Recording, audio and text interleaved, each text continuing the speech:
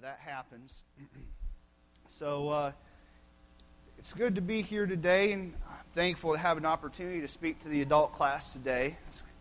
And I'm going to be reading from 2 Kings chapter 4. And I feel like the Lord has I wouldn't have brought this if I didn't feel like it was the word of the Lord for us today. So I'm excited to be able to bring that to you.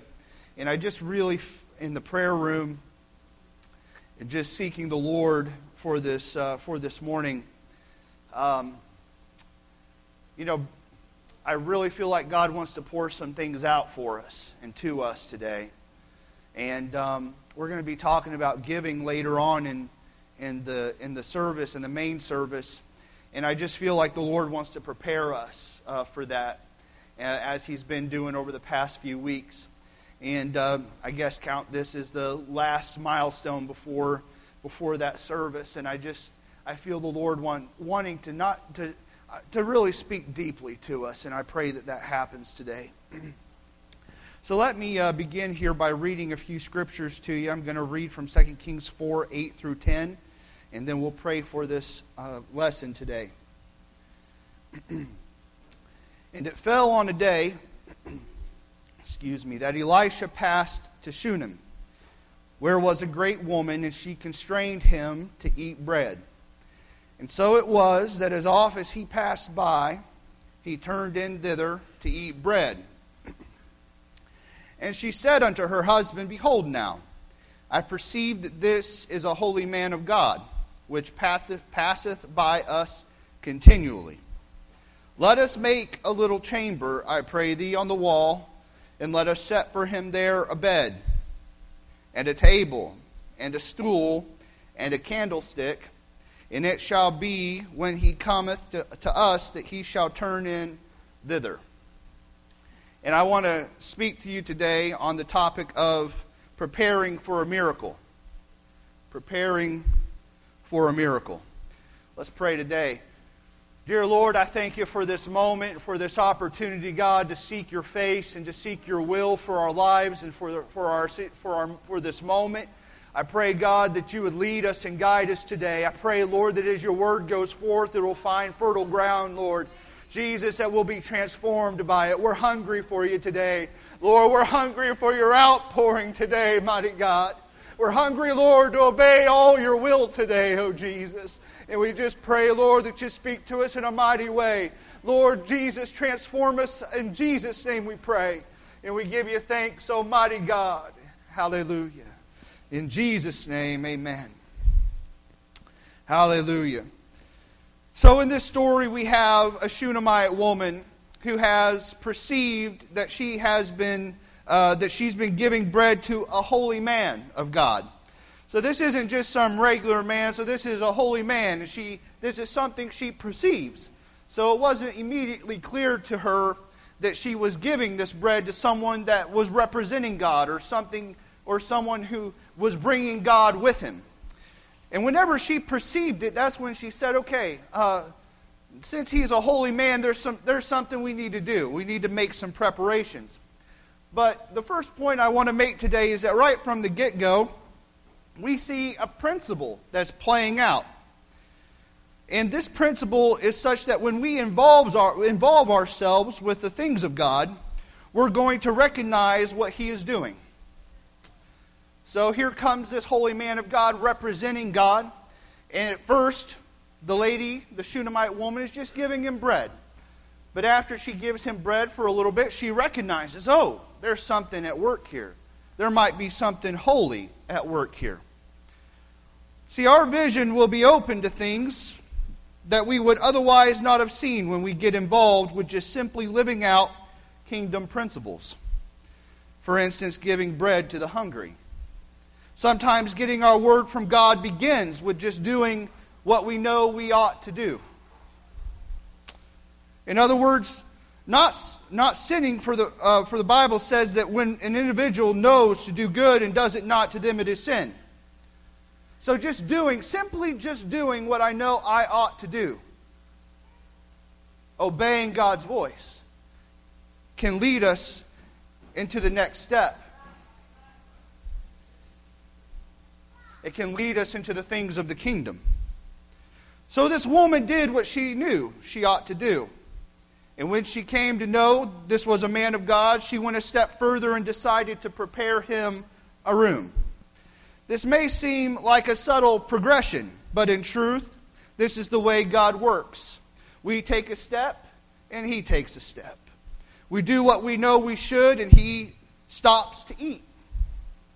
God stops to commune with us, to speak with us, to move in our midst. We make more room for God. When we make more room for God, He will inhabit what we prepare for Him. Another way of understanding what is going on with this Shunammite woman is that she has faith. She simply has faith. So what kind of faith does she have? Well, I would say the first kind of faith that she has is she has faith to act. Simply faith to act. Simply knowing what she ought to do. And so she sees a holy man passing by, and I wonder what her thoughts were about this holy man. It's like, once it came to her that he's a holy man, what does she see? What does she think that maybe his mission is? Why does he keep passing this way? Well, I might not necessarily know right off the bat exactly why he's passing this way, but I'm going to put faith, action, and faith together, and I'm going to do something about it. And so she has faith to act because she feeds him at first. Then when she perceives he's a holy man, she goes and prepares him a room. And this preparation of the room, I mean, this is not just some little thing. People didn't really have a whole lot of access to property and land and material wealth. And that's one reason why in the Bible it says this is a great woman. She's blessed. She has the ability to provide this for the holy man. She has the ability to act. And so she acts according to her ability. And so in this she has faith that acts, but she also has faith that envisions. Faith that envisions. And that kind of faith says, you know, I have perceived that something holy is going on here. And I don't know exactly what God is going to do, but because the holy is passing me by, I cannot stand here and see that pass me by without trying to grab hold of something. And so she envisions the holy breaking into her life, I think. I think that she sees, not only does she want to minister to this holy man, Elisha, but she wants to have access to Elisha as well. And so she envisions that access. In what way? Well, by making and preparing him a room. So she has a couple types of faith right off the bat. She has the faith to envision, and she has the faith to act. The story goes on, and Elisha stays in the room and asks Gehazi, which is he's a prophet in training, so to speak. He's kind of like his disciple at the time. And so Gehazi calls the woman to speak with her. And so they reasoned about what they could do to repay her for her care. Because Elisha comes in and he stays in that little room that she prepared. And so they're reasoning together, but she seemed to have everything that she needed. She was provided for. She had material provision. She had enough space in her, or she had enough material in her possession to build this extra room. She was with her own people, and that's something else she says in the Scripture. She says, I am with my own people. I'm not displaced. She wasn't alone. It seemed like she had everything. But she needed something that she didn't ask for, but her heart wanted. And God so often sees what our heart wants. He blesses us. He pours out His blessing on our material wealth. He pours out His blessing on our relationships. And sometimes we might not even know what to ask for. But when God shows up, He sees exactly what our heart really wants that we can't even name. And because He is God and He is able to do that, the blessing does not stop. It just keeps pouring out because God keeps giving us the desires of our hearts. Even when we don't know them, God knows them, and He just keeps blessing and blessing and blessing. And so we see this played out in the verse 16 and 17. And he said, about this season, according to the time of life, that thou shalt embrace a son. And she said, Nay, my lord, thou man of God, do not lie unto thine handmaid.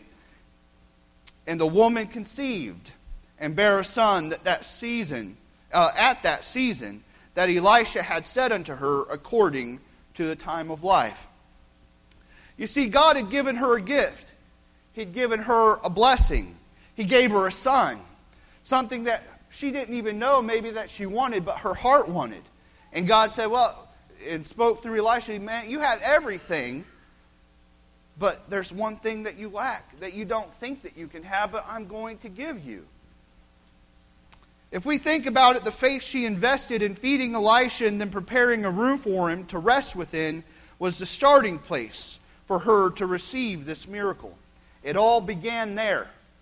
For her to receive the miracle that she got from Elisha, that I'm going to have a son in this time that I should be unable to have a son, it all began with that faith that started with doing what she knew she ought to do, and then preparing a room for the holy. However, as miraculous as it was for her to have a son at her age, tragedy soon struck. And we see this in 18. And this is a powerful part of the Scripture. And when the child was grown, it fell on a day that he went out to his father, to the reapers. And he said unto his father, My head, my head. And he said to a lad, Carry him to his mother. And when he had taken him and brought him to his mother, he sat on her knees till noon, and then he died. I can't help but think of the grief that she must have felt in this moment, when something that was so precious to her, that she loved and that she cared for, and that she sat with this boy until noon on her lap until he passed away, what she must have been thinking. I can't imagine the grief that she felt to see him slip away from her. Whenever God had done this miracle, whenever God had caused her to have this son. I can't imagine what it was like to feel the loss of that blessing, what it was like to feel the loss of that relationship. Only that it must have been immensely painful. What God gave the Shunammite woman was a precious miracle. He saw exactly what it was her heart wanted, but now this very miracle has seemed to die. And with it, maybe the promise of everything that miracle meant. And I wonder if some of us maybe have ever been at that point where something precious to us has felt as if it has died or perished. Where we have sat with something precious that God gave us, and it has seemingly passed away in our laps. But there is hope, and we're going to talk about that hope. But yet, here we see that the blessing seems to be evaporating. It just evaporated before her very eyes, and her love for her son would not allow her to leave his side. She stayed with him. Can you imagine that? To sit by, and maybe we can imagine it, to sit by and watch something pass away gradually. That's hard, to see something diminish. The grief, the sadness, the loss of hope as a future suddenly disappeared. But the same faith with which she sowed in the beginning of the story is the same faith that caused her to exhibit what I call standing faith. In chapter 4 and 21, we read through 23, And she went up and laid him on the bed of the man of God, and shut the door upon him, and went out. And she called unto her husband and said, Send me, I pray thee, one of the young men and one of the mules, that I may run to the man of God and come again. And he said, Wherefore wilt thou go to him today? It is neither new moon nor Sabbath. And she said, It shall be well. So her standing faith did not just cause her to go into the field and bury a grave, and to grab a shovel and to dig out a grave. But instead she laid this boy on the bed of the man of God, the place that she had prepared those years ago before he was ever born. Before he was ever born, the place that she prepared when she saw the holy passing by, and she said, I cannot let this chance go to just let the holy keep passing me by. And so she built a room, and in that same room here she has laid her dead son, her dead promise, her dead blessing. Her faith was not one to give up and die with her promise. No, it was the kind of faith to endure. To have the faith to envision God bringing life again to her son, who gave life to him in the beginning, the one who caused him to be born. For where did this life come from at first when she was past childbearing age, except by the gift of God? It was God's gift in the beginning, and because it was God's gift in the beginning, it didn't cease to be God's gift whenever it seemed to have passed away. It was still something God authored. It was still something God had made and prepared and blessed this woman with. And so she saw that. And so she laid him in the room. So she decides to do what she knows she ought to do once again. And she seeks out the man of God. She just simply does what she knows she ought to. I mean, it's simplistic in a way, but it's also so deep. To hear the word of the Lord and His power unctioning in my spirit, just give me an unction that says, Lord, okay, I'm going to do it. I know what I ought to do. I'm not going to disobey you. I'm not going to let the chance go by. I'm just going to do simply what I know I ought to do. What I know, Lord, you're asking me to do. And sometimes, we know that God speaks in a still small voice. And I think that there can be some bargaining that happens when we say, okay, so this is funny because it's a funny dynamic, because for the children of God, even though His voice is still and small, it's like a megaphone. We really do hear it. We really hear His voice, and we really know what God's telling us to do, but we say, He speaks in a still small voice. That might have not been Him. But really, God is saying, I have something I want you to do. There's some holy things I want you to be involved with. And I just simply want you to obey. And when we do that, God blesses. And when we do that, we learn what it takes sometimes to exhibit this very same kind of faith that stands. This very kind of faith that endures. Because sometimes we don't know what else to do except what we ought to do. Yeah, maybe we also know that we could disobey. There's that option. We know that we can decide not to do what we ought to do, but can you imagine what would have happened in this story? Just by reading it. I'm not all the way through here yet, and I've just kind of started. But whenever he died, she didn't go dig a grave for him. No, she went to go seek the man of God. So, in the scriptures I just read, some commentators even seem to think there's a little callousness of her husband. What he's really saying in verse 23, in that verse 23 is, take the boy to his mother, and it's neither new moon nor Sabbath, and she said it as well. So what he's saying is it's not an appropriate time to see the prophet according to the customs of the day. So the husband don't go see the man of God because it's not the right time. This is not the right season to go see the prophet. So you can't do that. Don't go do it. And so some commentators think that was a little callous of him. But she replied with it will be well. She says, it will be well. Because she hasn't quite got there yet, but she knows what she ought to do. She knows what she should do. And she knows that whenever she gets in touch with the holy, when she finds the man of God, it will be well. She had faith to act, she had faith to envision, and she had faith to stand. What God had given to her was too precious to lose. How precious are the miracles and blessings of God in your life today? If we consider the attitudes of the Shunammite woman and her husband, despite if he was in fact being callous toward her situation, it is important to avoid an it mentality. An it mentality. So I wonder if indeed the husband was a little bit disconnected from what his wife was feeling. If his son was,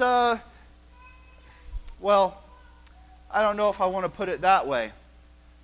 But let me describe an it mentality to you. So whenever someone is getting ready to have a child, we say, what is it? Because we don't quite know yet what it's going to be. And whenever we say, what is it? They reply, well, it's a boy or it's a girl.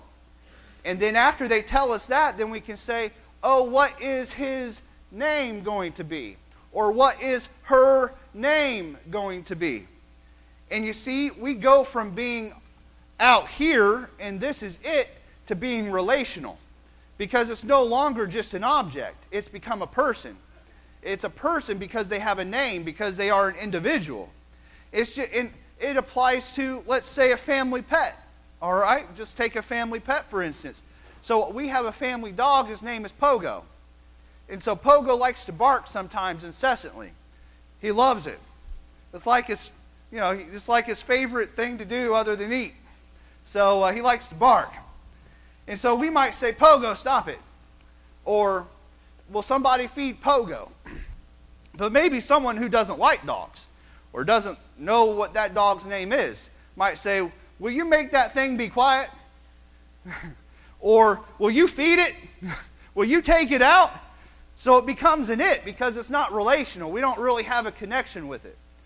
And so I was kind of wondering what the connection was. Because this woman, this Shunammite woman, had this deep, very deep connection with her blessing, with her miracle, with her son.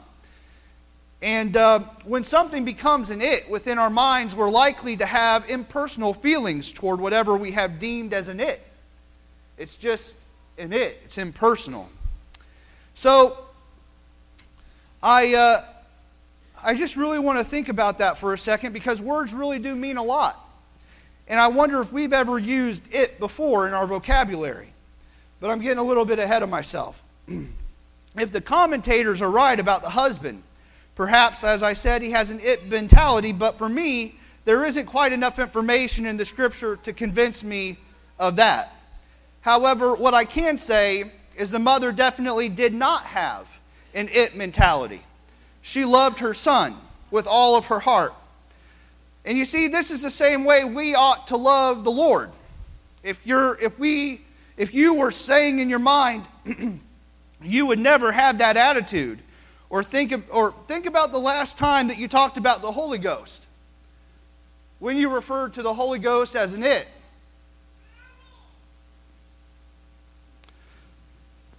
Somehow in the midst of life, He, the Comforter, has become an it, who we refer to only when we need His power.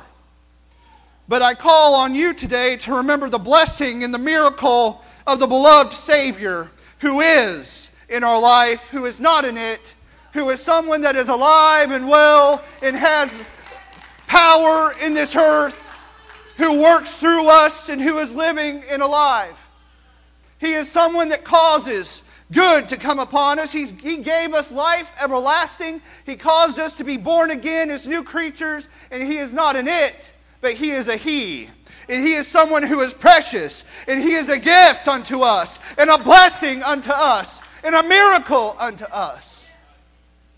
And I cannot allow myself to let the Holy Ghost and the power thereof to become an it.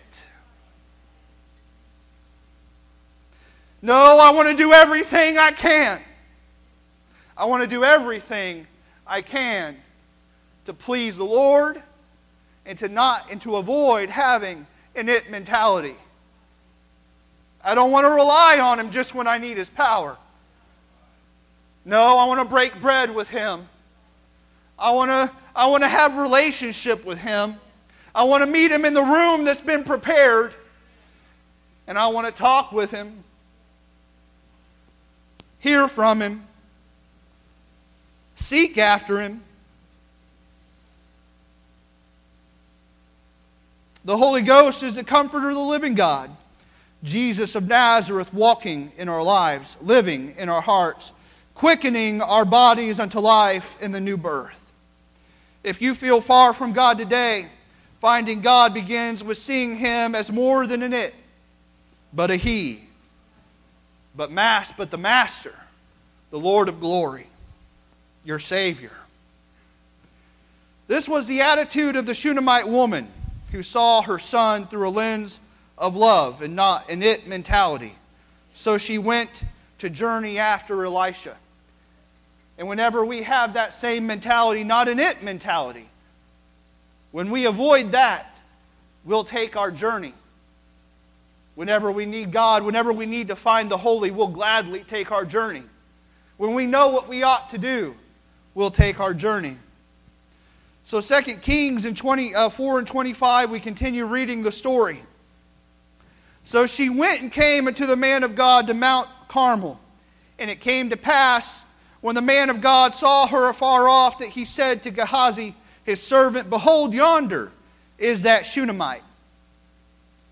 Run now, I pray thee, to meet her, and say unto her, Is it well with thee? Is it well with thy husband? Is it well with the child?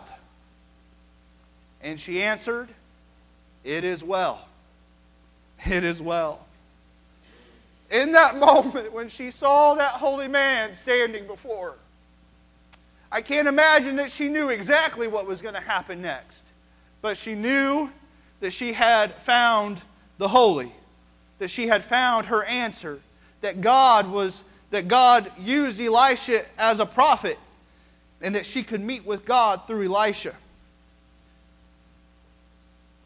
It was no longer it will be well. It is well. And we see that in this verse, and I'm struck by the faith of this in this woman. As earlier we read that she prepared for her journey, where she had said that it was going to be good, but now she said it is. This plays out in our daily lives. We know exactly what we need to do most of the time, and that usually boils down to just pray. Sometimes it's just getting into those holy places, just communing with God. I can't tell you how many times my soul has just needed to find a quiet place and just meet with the Lord, where my eyes can see the holy before me. In those quiet places, in those holy places, in the room that's been prepared for God. Whenever I get on my knees and my soul has been craving communion with God, and to speak with God, and I finally get into that place, anything is possible. Anything. And I go from it will be well to it is well. It is well. It is well.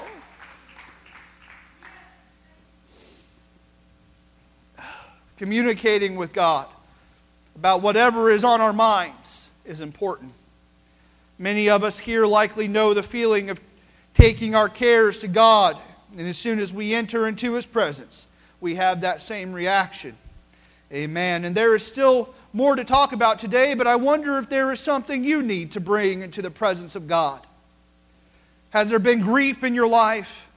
Have you felt like a promise has died? Do you have a desire in your heart today that you haven't yet asked God for? Bring that right now into His presence. You found the one who cares for you, who loves you, who wants good for you. And I want to speak it to you right now into every one of your eyes. If I could, I don't have that many eyes, but I want to tell you, it is well. It is well. Can we just lift our hands right now? I just feel Him. Oh, Lord Jesus, Lord, we know, God, that all we need is just to be found in your presence. And whenever we are, God, whenever we find you there, our souls, Lord, they proclaim it is well. We trust you today, God. We have faith in you, O Lord, that you are the one, God, that knows everything that we need. Jesus, even before we get there, I praise you today, Jesus. I praise you today, Jesus. It is well with us, dear God.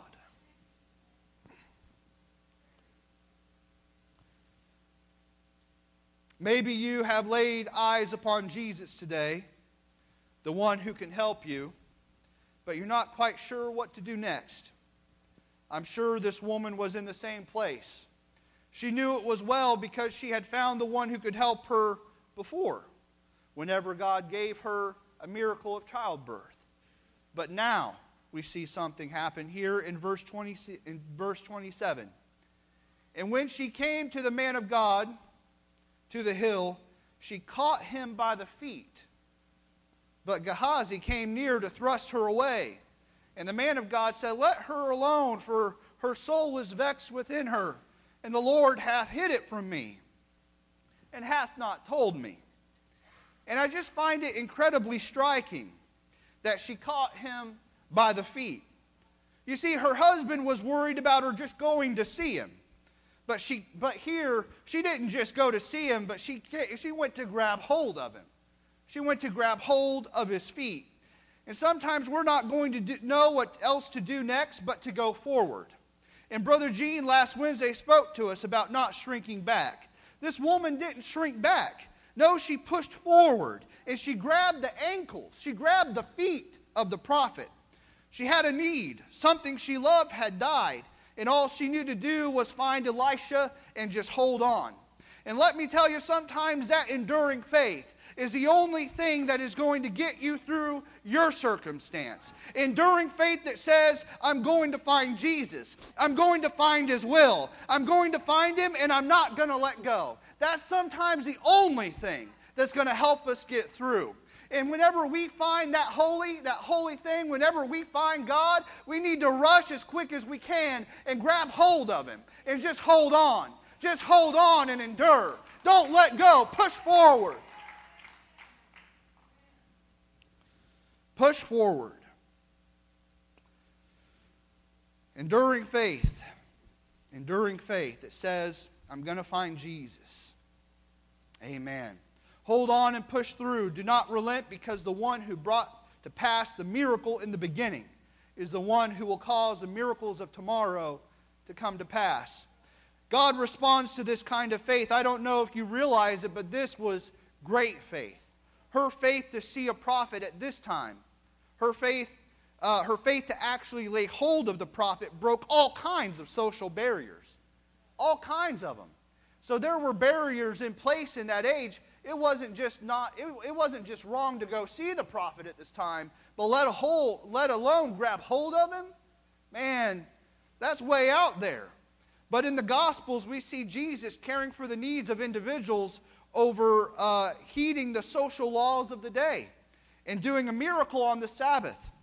So I pray for great faith today that causes walls to fall, that causes barriers to be broken, both in the physical and in the spiritual.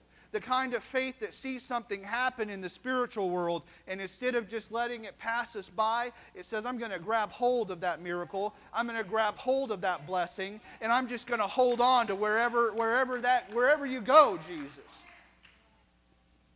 I'm just going to hold on, just like this woman. And the story continues in verse 30, and the mother of the child said, As the Lord liveth and as thy soul liveth, I will not leave thee. And he arose and followed her. And this is another interesting thing that happens, because not only did she hold on, but she held on and she did not leave him. And that's what I was talking about. That's what I just made a mention of. She went with him once she grabbed hold. She didn't let him go. She didn't let him out of her sight. And sometimes we have to be that, is that the right word? I was going to say dogged in our pursuit. To just put everything on the line. And to just not only find Him, not only take our journey to find the holy, not only our journey to find where the miraculous is, but to hold on and stay with Him. not leave His side. Once you find what you're looking for, once we go to the Lord in prayer in our prayer room and our eyes see what we're looking for, don't leave. Don't let your, there's a lot of times, where I've been in the prayer room and I felt physically tired and I almost just got up and I walked out the door, but I held on. And because I held on and I said, Lord, there's something too holy for me to leave here. There's something too great for me to leave here, God. God poured out His blessing. God poured out exactly what I needed. I didn't leave Him. And today I'm still following Him from the things that God showed me in a prayer room. I'm still following and holding on and being strengthened in my faith from the times that I stayed in a prayer room and I did not let go of what I saw. And even now, I have a vision that I haven't let go of. Even now, I have words from God that I haven't let go of because I heard from Him in that time and I haven't left His side. Don't leave His side today. Don't leave the words of God. Don't leave what He poured out in your life today. And we continue on in the last portion of this scripture, and I'm just going to read it all here. And Gehazi passed on before them, and laid the staff upon the face of the child, but there was neither voice nor hearing. Wherefore he went again to meet him, and to hold him, saying, the child is not awakened. And so Gehazi, who is Elisha's disciple, Elisha told him, take my staff and go lay it on the child. Don't greet anyone as you go. Have singleness of mind, Gehazi. Don't greet anyone. Just go lay my staff on the child. So that's what he went to do. And Elisha and the Shunammite woman, they traveled together. So his staff went before them. And when Elisha was come into the house, behold, the child was dead and laid upon his bed. And he went in therefore and shut the door upon them twain and prayed unto the Lord. And he went up and lay upon the child and put his mouth upon his mouth and his eyes upon his eyes and his hands upon his hands. And he stretched himself upon the child, and the flesh of the child waxed warm. Then he returned and walked in the house to and fro and went up and stretched himself upon him. So this is the second time he stretched himself upon the child. And the child sneezed 7 times, and the child opened his eyes. Sometimes when we see a miracle or the sign of a miracle, we just need to stick with what we know works. That's what I see in this scripture. I see Elisha laying himself upon the child, so he waxed warm. The child waxed warm. Sometimes we can get into that place where we can see something beginning to happen, just like I was talking about the prayer room. We can see, and this is playing out throughout all of this story, we can see something beginning to happen. We can see what was lifeless get some warmth to it. But I want to tell you, whenever you started seeing the warmth start coming to whatever you needed, don't stop doing what you were doing. Don't stop. Amen. Don't stop doing what you know you ought to do and what you started to do, because God is not done. What is starting to be warmed, what is starting to stir, God is going to cause to spring forth, and it's going to come up and it's going to arise. We just have to keep doing what we know we ought to. We just have to keep doing what we know works. So if you've been needing a breakthrough and you've been praising, keep praising God. If you've been seeking the Lord for a miracle in prayer, keep praying. If you've been giving, keep giving, because God is going to continue to open the doors if we just keep doing what we know we need to do and what we know works. Amen. If you believe it, why don't you give the Lord a hand clap of praise?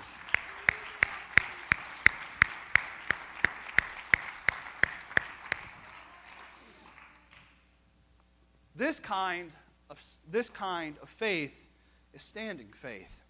The kind of faith that endures when we feel wind blow and the miraculous move. It's time, and we know it's time to do what we know will work. It's time to pray. It's time to claim His promises. It's time to praise God. It's time to sacrifice. Maybe we will be in a similar position where the body of the boy grows warm. Perhaps we will see sign of life in places we thought were dead. But when we see that happen, it's time to just plant our feet in the place and keep doing what we know to do. It's time to pray. It's time to worship. It's time to seek His face. It's time to keep journeying. It's time to keep enduring. It's time to keep envisioning.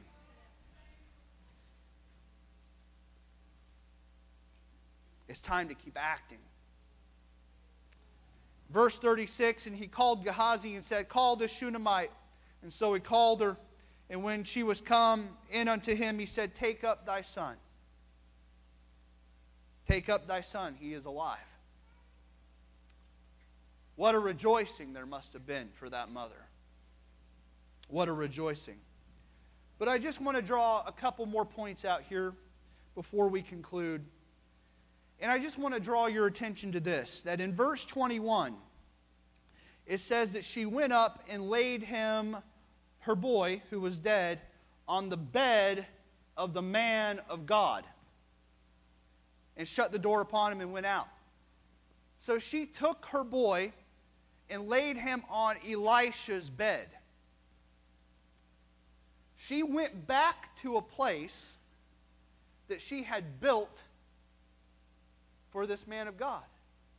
She went back to a place that she had prepared. And in the beginning of the story, we see this being played out. And in the sense that she laid the boy on the bed of the prophet in the room that she prepared for him, which in turn became the very place where she received the resurrection of her son. If you've experienced loss today, the faith you sowed in the beginning is the same kind of faith that will bring about the miracle for today. Throughout this story, there was always an action by an individual before God acted. And if we are going to see the miracle, the blessing, or the promise, or whatever may be that has died in our lap arise to life again, we must act by faith. Act by faith in the likeness of when you first believed and God provided. Act by faith in the likeness of when you asked and you received.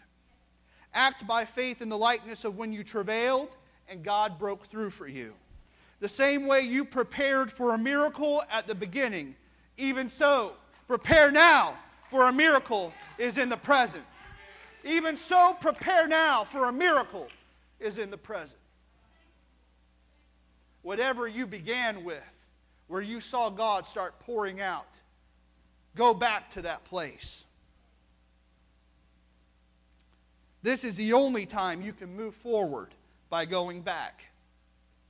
Going back to the places of faith where God provided at the first, in order to get a vision for what God was going to do in the present and future. Why? Because I know that my God is exceeding and abundantly above all and able to provide for us beyond our imaginations and what we can conceive. And so if I go back to that place of faith that only began with doing what I knew I ought to do, and I was too... And I didn't want to see the holy pass me by, and so I prepared a room. Maybe it's time to bring what we feel needs resurrected into that place of faith. And we say, God, you're the one who caused this to be birthed, and it's time, Lord, or to be born. And Lord, I believe now in you to cause it to be resurrected. I believe in you, Jesus, to cause new life to enter into this and to become greater than it was. To become more than just a boy, but to become a man and to extend the family and to become greater than it was ever going to be. Because that was what was going to happen. That boy, he wasn't just going to raise up and remain a boy. He was going to raise up and become a man. A man who would possess land. A man who would possess blessings from God. A man who would have a family. It was going to be greater on the other end. So this is my last point that I want to make. And I'm getting pretty close to time here. But I want to speak to you what we've been hearing lately, that God goes before you and behind you. And that's exactly, and you know what, I don't have time to go through the rest of that, but so this is what I want to speak to us, what I feel the Lord wants to speak to us. That the Lord began by going before us. And we saw that there was something holy at work. And so we made an altar, and we made space within our lives. We cleared our lives out and presented ourselves before God. This was our first step of faith, where God began to cause blessing to be born in our lives. But during that time, and even so, that happens in living out our life for God.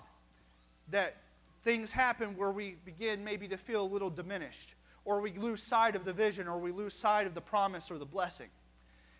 And I just want to speak to you today that if you're there, if you're feeling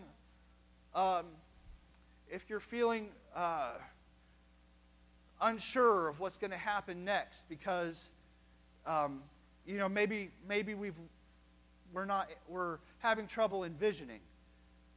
I just want to encourage you to bring that to the place of faith in the beginning and say, Lord, whatever you did in my life at the first, whether it was a financial blessing, whether it was a blessing in my spirit, or whether it was a blessing in my family, I'm going to bring that back to you into this place, and I want you to just sow resurrection life into it and cause it to live again in a powerful way in my life. Cause it to be more than what it was. And in that sense, God begins by giving us something, and then He comes on the other side whenever we need it to be resurrected, and He causes it to spring up. So, my last point that I wanted to get to was we can't ascribe an it mentality to the church. So we can ascribe an it mentality to many things in our lives. We can even do it to the Holy Ghost. But let's not ascribe it to the church. Because the church is much more than a building. It's much more than an it. No, it's the bride of Christ. It's a place where people come and receive hope. It's a house of prayer. It is a place where we meet with God together and worship Him. It's much more than an it. And in this place is resurrection life. Resurrection life. You know, Paul was persecuted, and Christians were persecuted because resurrection, the power of the resurrection, is a central tenet of Christianity, of our doctrine, that has been hated throughout the centuries because of how powerful the resurrection life is. We were utterly transformed. God did a miracle within us and gave us something so powerful that whenever we die and we get buried, the earth will not hold us. No grave can contain us, because Jesus is within us. And we will arise again. And when the resurrection life is in us, it has a way of splashing out. And maybe we might encounter our own situation with God, who is in us, and by simply doing what we know we ought to do, worshiping, praying, sacrificing, this resurrection life is just going to pour out and splash out. And we're going to see things spring up that's greater than what it was, or that maybe we thought it was going to be. So I just want to encourage you today not to forget the places of beginning. Not so much, because you see, and I just want to clarify, that if we go backwards because of faithfulness, we'll be swallowed up. But if we go back in faith to get a new vision, or to get encouragement, or to get a miracle, sometimes that's what it takes. And I just want to tell you a real quick story. There was one night in St. Louis that I was spending some time with a young man, and he was having trouble in his life. Having a lot of difficulty. He felt like everything was against him. And indeed, a lot of things had happened. He had a lot of tragedy, had a lot of loss in his life. But he started talking about his first experience with the Lord, and I'll never forget this. And I said, why don't you tell me a little bit about that? I was just following the Lord. I had no idea what I was doing at this point. I was just listening to God. And I said, why don't you just tell me a little bit about that? What was that like? And he started telling me this story of deliverance, of how he was in a prayer meeting, and he was wrestling with some spirits. And before he knew it, he had asked God to come into his life and to surrender all of his deeds, and God filled him with the Holy Ghost. And he said everything was gone. I was totally liberated and freed. And I said, well, what happened next? He said, well, then I went to go get baptized. And I said, well, why don't you tell me about that experience? And he started telling me about it. And he said, I'll never forget that whenever they took me under and brought me up, the way that felt. And as he was telling me that, the freedom that he started experiencing, the Holy Ghost moved in there. And I said, you know what? I feel the Holy Ghost right now in a powerful way. And God just moved, and we had a meeting right there with God, because we started going back to the place of faith and what it took, the place of surrender. And the room that he prepared at that day was the room that he entered in that night. And God came in and said, don't forget my freedom. Don't forget my liberty. Don't forget my power. Don't forget my voice. There's more for you, and the desires of your heart I know. There's more for you. And in that moment, I felt that peace that says, it is well. Can we stand today?